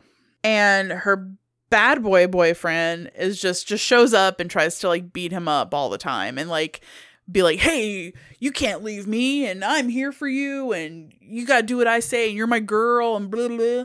And his accomplice, like his sidekick character in his like giant gang of, you know, bad boys and girls is the guy who played Roach on The People Under the Stairs. Oh, that's right. I did not clock that. That's awesome. I immediately did that. He is very distinct looking. I should have noticed. He's very distinct looking and he's very active on TikTok. He shows up on my For You page all the time. Weird. Yeah. Specifically talking about like all the roles he's done. And he is just like super pissed off at the fact that like she is with Michael. And he beats up Michael. And then there's a point where he snatches Michael and beats the shit out of him. And leaves him in a park where there's a lion? So I think the movie must be set around LA because like it's like a wild exhibit for these like lions and jaguars. They're just sort of like mixing in the open. It didn't connect for a while for me where I'm like, oh, they left him in the woods, but there's a lion in the woods? No, it's like a closed off. Kind of like Global Wildlife Center maybe. Sure. But I think it happened because the director, on top of being a director who did Mac and Me and Ice Pirates. Love Ice Pirates. He also was an animal wrangler for the movies. So he had a hookup. So like, let's throw a lion in here. I did find it weird. They had all these like predators just sort of like hanging out in the open behind the, like, what, a fence? Like they could pretty easily get out if they wanted to. Bizarre. Yeah. So they leave him there because I guess knowingly they know there's a lion that's going to come and tear him up, and the lion attacks him, and then I guess a game warden or someone like that, I don't know what the word is for this guy, sees him and like shoots the lion, and then he's brought to the hospital, and then Denise Richards is like, oh no, like she's immediately there with her like her gay best friend who alternates between offensive and awesome every scene. It's like, do I love him. this? Do I hate it? I love it. He's pretty great. Because he's like a really good friend. Like they both make a really cool, like fun duo together. Yeah. Well, at the hospital, he's like fighting for his life. And then all the while there is an evil mastermind. I don't know if he's like a doctor. He's a Frankenstein type. Yeah. Like a fake doctor. Right. He's a mad scientist. Mad scientist. And his like, you know, hot accomplice. Who is a certified freak. Like, she is a sexual, violent deviant. who apparently, like, did Pilates in real life and got Denise Richard into Pilates. Because Denise was like, hey, your body looks great. That was so funny, like, the interview on the disc. Basically, it's just her, like, barely remembering things. She's like, yeah, that was weird. Oh, yeah, I did that movie. I remember. Oh, yeah. I kind of remember shooting a scene where we, like, went to this park. Oh, yeah. And I remember everything was on fire, and the director was like, oh, this will look good in the sunlight with the fire behind us. And I'm like, hey, we might die, but I guess we'll just do this. She didn't know, like, prep for the interview where she, like, kind of, like, went back and, like, thought about it. She was, like, remembering in real time as she was, like... I thought it was funny. I think, like, probably what happened was they were like, we're going to give you $1,000 for 10 minutes of your time. Shoot. Yeah. Well, the evil mad scientist duo reminds me of the evil villain duo from Rocky and Bullwinkle a little bit. Boris and Natasha, right? So what they're trying to do is they have an animatronic dinosaur and they want a brain to connect to the dinosaur so that they can then take brains and put them in other things. Like, it's like, if we could get the dinosaur brain situation right, then we can put brains in other robots. To what end? Is it like to steal money? Like unleash the dinosaur in a bank? Because you want people to pay to put their brain in the body? I thought like it's like, hey, if I'm dying, I can put my brain into this body. I don't know. Like, did they construct the dinosaur for this purpose? Right. Or did they find a prop and then build an evil plan around that? So that's the goal. And it just so happens that he is their victim. They pull him out the hospital, bring him to their warehouse, which is like their mad scientist lab, and saw open his head, take his brain, and they implant it in the T-Rex. I did rewatch the YouTube cut to make sure. Oh, thank you. That I don't know. I just like clear up what happened. Because I couldn't. And it's like so much quicker. Like there's a little zoom in shot of them operating, but you see no blood or anything. Oh. And then it kind of cuts like a lot of dialogue out and just skips to the dinosaur like kind of coming to life when the pizza is delivered. Gotcha. So it's like I didn't compare run times, but it feels like they just skip entire scenes because you cannot cut around the horrific fucking gore of them scooping this guy's brain out like ice cream. It's so gross. Like when I watched this, I was like, oh, this is like so disgusting. But the gore is like phenomenal really for how good. low budget this is. But it gets worse. It's whenever Michael realizes that he's this dinosaur, he like bites the head off of like one of the guys that's supposed to be watching the dinosaur while the mad scientists are away. And like the stretchy skin being pulled off is like so sick. disgusting, and the guts are flying, and it's like there's just guts and body parts and appendages just being thrown and flown and smacking against stuff, and the noise is very like ASMR. It's like, bleh, but it's fun. Yeah. And then he gets out of the warehouse and goes to the telephone, and with his like little dinosaur hands, like pushes the digits. That image is beautiful. It's very fun. I like whenever they show like him using his hands as a dinosaur. Because it just comes from off screen. Because T-Rex arms are so tiny where it's like, how is he reaching? He's like scratching his head. It's like, you famously cannot do that. Right. It doesn't. It's because very funny. Everything else makes sense, right? Yeah, well, yeah. Not worth nitpicking. But that bugged me so much. I'm like, well, the arms couldn't even reach that. No, it delighted me. And I'm like, Brittany, like, think about like the whole situation, please. Just the framing of the dinosaur being in the frame, but the arm coming out from like out of the frame, just completely disconnected from his body, doing stuff. It's very funny. Yeah. And then one of the coolest deaths is like he flattens a guy. Yep. And like then Looney Tunes style. Very Looney Tunes style. And like later on when they find his body, they're rolling him like a fruit roll up. It's so disgusting. So that is in the PG-13 one. Oh, well, that makes sense. But then it's not very violent because he's like smushed. Later when he like slashes his next victim in the stomach, that happens too. But like all you see is like the shirt being you ripped. see all the intestines spew out. Yeah, it's so gross. Our cut is much harder. So then Michael is now a loose dinosaur trying to figure out what to do with himself. Crashes a high school party and gets the ultimate revenge on the bully.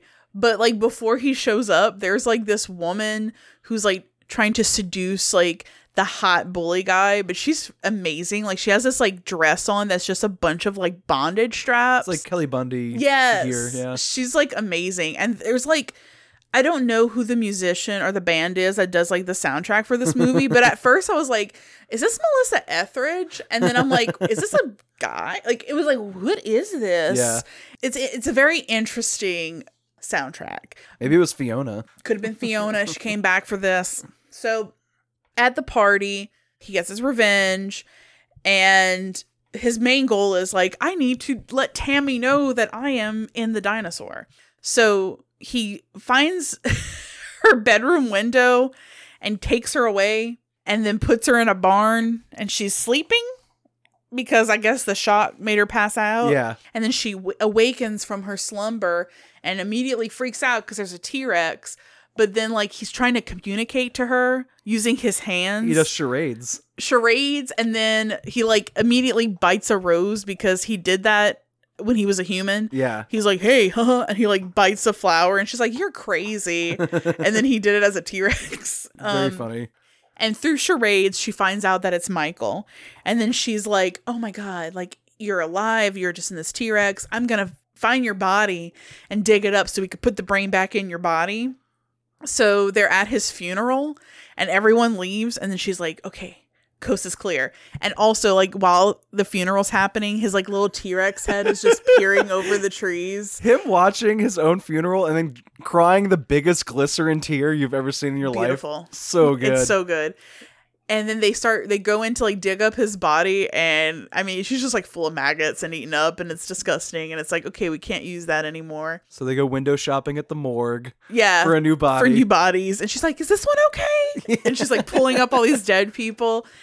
Good God. And then ultimately, like, word gets out that there is a T-Rex on the loose, and the police force, like the derpy police of this town, are trying to like find the T-Rex, and Tammy's trying to like hide and protect him while trying to find a body for the brain. And there's this great scene where they're like in a cornfield almost. They're back at the sex barn. Sex barn. Did they have sex? I don't think so. A cop made a very crass joke about them having sex, but I don't know if that was right or not. I don't think they did. Okay. Because I don't know. Should I repeat this awful joke? Probably not. Just say it. The cop's like trying to figure out whether or not she was with the T-Rex, and the other cop, his partner, looks at her and goes, I could tell by the way she's walking that she was. Oh God, like, yes. God. Good God. But there's this beautiful like scene where she's riding him like to a horse. like a horse from far away. And then they have close-ups of her where it looks like it's like on the Neverending Story where, you know, he's riding Falcor. But it's like her on this T-Rex. Like, I'm not lying. Like, the one where she's far away is kind of funny because it's like composite photography. Right, but the ones where it's close up of her on the back of the T-Rex is so good. Because like the wind's blowing in her hair, and she has this like beautiful like pirate shirt on with like this cool belt. They must have it on like a flatbed truck or on a dolly or something. They're kind of just gliding. Like there's no like up and down movements of the steps. I thought that that the animatronic dinosaur was really funny. I do not think that thing walks. I don't think you could do that. It is beautiful though. It's like pop art iconography. So yeah, like Tammy and the T-Rex. I think we should spoil the last scene just because it's ridiculous. Like the T-Rex gets gunned down, and then Tammy, the totally in love teenage freak that she is, keeps his brain alive in a jar until she can find a suitable replacement. And she attaches it to a video camera. So that he can watch her do strip teases. And she pours whiskey in his little brain jar. Yeah, she gives him drinks. Yeah, she pours whiskey on the rocks on his brain, and then she does like a strip tease, and then he orgasms in his brain. Oh my God. And then she's like, makes a comment where she's like, oh, I heard they found like a bunch of like hikers that are dead and like frozen. We can go like check that out and see if like we can use one of those bodies. This movie's deranged. It's so good though. Like the thing is, there are some times where there's like movies like this that have like a really silly plot that are funny because they're so stupid. And this is kind of like that, where it's like such a ridiculous plot and it's stupid, but like it's good. Yeah, like, the jokes are good. The jokes are good. Like even some of the dramatic stuff is really good. Like her love for this T-Rex. As stupid as it sounds, it's kind of sweet. Yeah. And she's such a lovable character in this movie. This is like the least conniving she's ever been in anything, right? Yeah. Yeah. And we haven't seen those Christmas movies. But she's like so like awesome in here. And then you're kind of like rooting for them, the T-Rex and Tammy. And then there's like lots of action and drama where it's, you know, like whenever there's the big T-Rex chase, I'm like, oh my God. Like I felt like I was watching like Die Hard. So good. And like just the fact that something that came from a prop was this fantastic is like, it blows my mind. I'm not a big fan of Ice Pirates. I know you like that movie. I do like Ice Pirates. But I do like Mac and Me for very similar reasons. Like he has a way of making really over the top premises like memorably ridiculous. Yeah. There's a scene at the end of Mac and Me where the aliens get naturalized as American citizens and drive off in a convertible that I think is like one of the most beautifully idiotic things I've ever seen in a movie. That is the best way to describe this. It's beautifully idiotic. But it's just like such a different film to have all this gore just like thrown at the screen. Yeah. It's relentless. It is disgusting, but like brilliant. Yeah. Brilliant. And it still feels like a kid's movie because, you know, it's the same film. It's just a more violent cut of it. I know like we were like, God, there's so much gore and violence, and there is, but it doesn't feel overdone where I'm like, okay, I'm over it. Like there was not one point where I was like, I'm done with this. I don't want to see another person getting ripped up again. Like, yeah, they're done in such like creative ways that they're so like, different from each other. Slapstick, Dead Alive kind of like goofball stuff. Yeah. And I honestly, I gave the movie 4 stars when I first reviewed it. Yeah. Obviously it doesn't need the gore to be good. Like the T-Rex doing goofy things with his little T-Rex arms is enough of a pleasure that it doesn't need. Watching him put a quarter in the phone booth and then pushing the buttons. Done. I will say, I at the time when I watched it, I was like, it's weird this movie doesn't have a cult following. Like, it seems like it should. And now it does, because this cut made the rounds at like repertory theaters in like LA and Austin and New York and like bigger cities like that. We don't really have a like film crowd here. I feel like we had something similar. Like I remember when I first moved here, it was more vibrant, and then like now I feel like it's just dwindling. I don't get the film community here. Like I went to maybe 1 or 2 screenings at Britannia where I felt it. Like going to see the Suspiria restoration, going to see Phantasm at midnight. I've been to a couple screenings there where I feel it, but for the most part, the rowdy genre nerd midnight movie crowd isn't really present here. For a while, whenever I was like, I guess this was probably like in 2008, between 2010, like the midnight movie circuit at Britannia was a lot like that. Like there would be like Garbage Pail Kids or like Teenage Mutant Ninja Turtles, and it was always the same people, and it was always so much fun. And it kind of just like died out a little bit. I'm laughing because I went to a screening of Teenage Mutant Ninja Turtles, the midnight series. Oh, I was there. That's awesome. Yeah, this was. I remember this. I think that's when I first met Cece. Oh, you went with us. Yeah. Okay. I remember. I want to say it was like my birthday weekend, and my friend from the Bayou was with me from high school, and then we saw Ninja Turtles, and then I got plastered at Snake and Jake's. That sounds right. Yeah.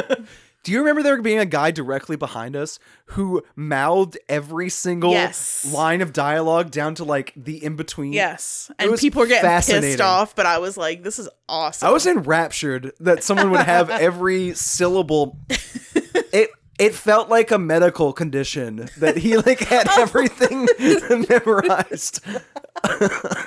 I don't know. I've never witnessed anything like that before in my life. Where is he? I don't know. He was the Community. He is watching a VHS copy of Ninja Turtles and it's on its last legs. He's like, I can't let it go. But yeah, like it's like I feel like we had it at that point, or maybe I was just younger and everything seemed better than it really was, and I have new eyes. Maybe I just don't as a saddle bitch. Maybe I don't stay up late enough to go to those. Oh, I could not do that now.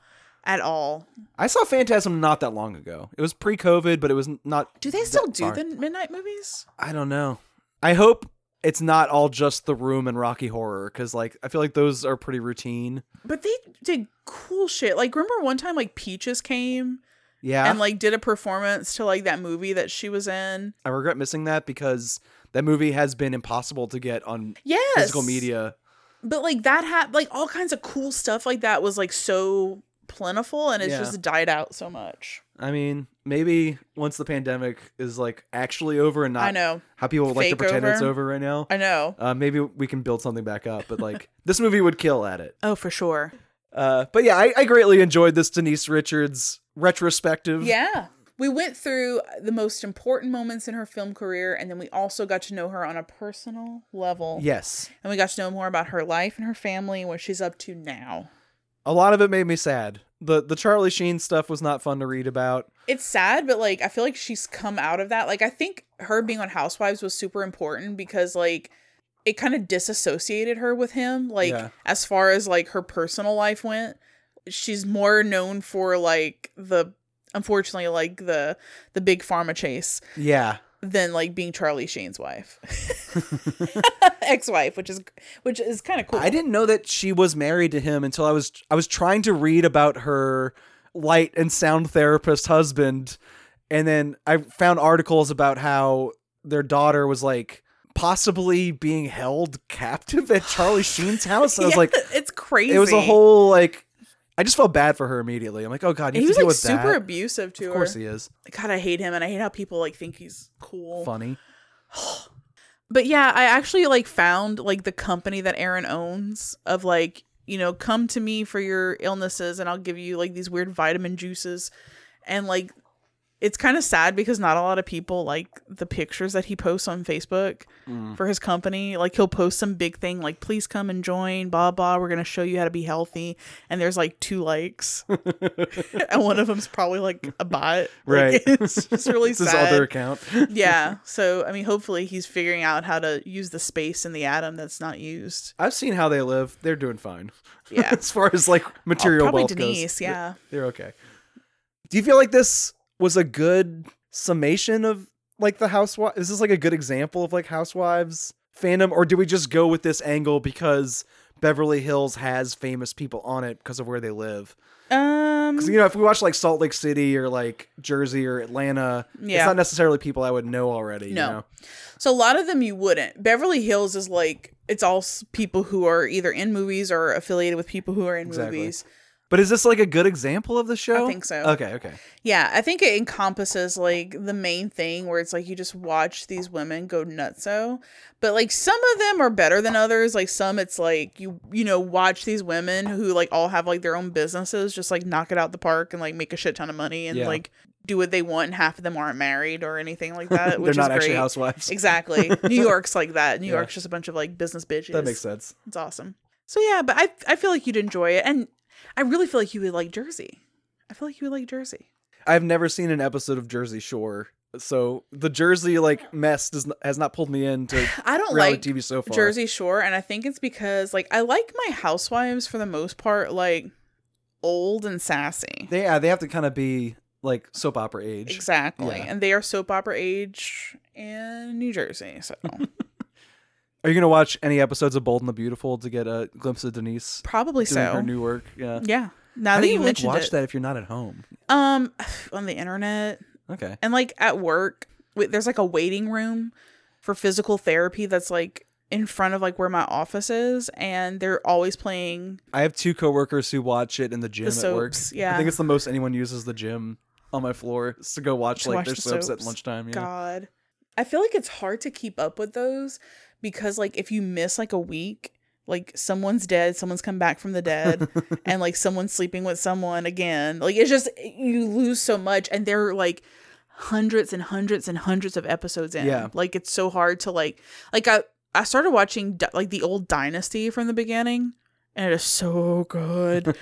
But it was like a lot, and that's like a short soap opera. Right. So like just trying to like dive back into the ones that are on 5 days a week are oh my God. much harder to keep up with. And I know I would love them. Well, there's plenty of Denise episodes out there. There was something like 200 done. Between the 2 cheerleader movies we watched, you get done like over 100 episodes of Bold and the Beautiful.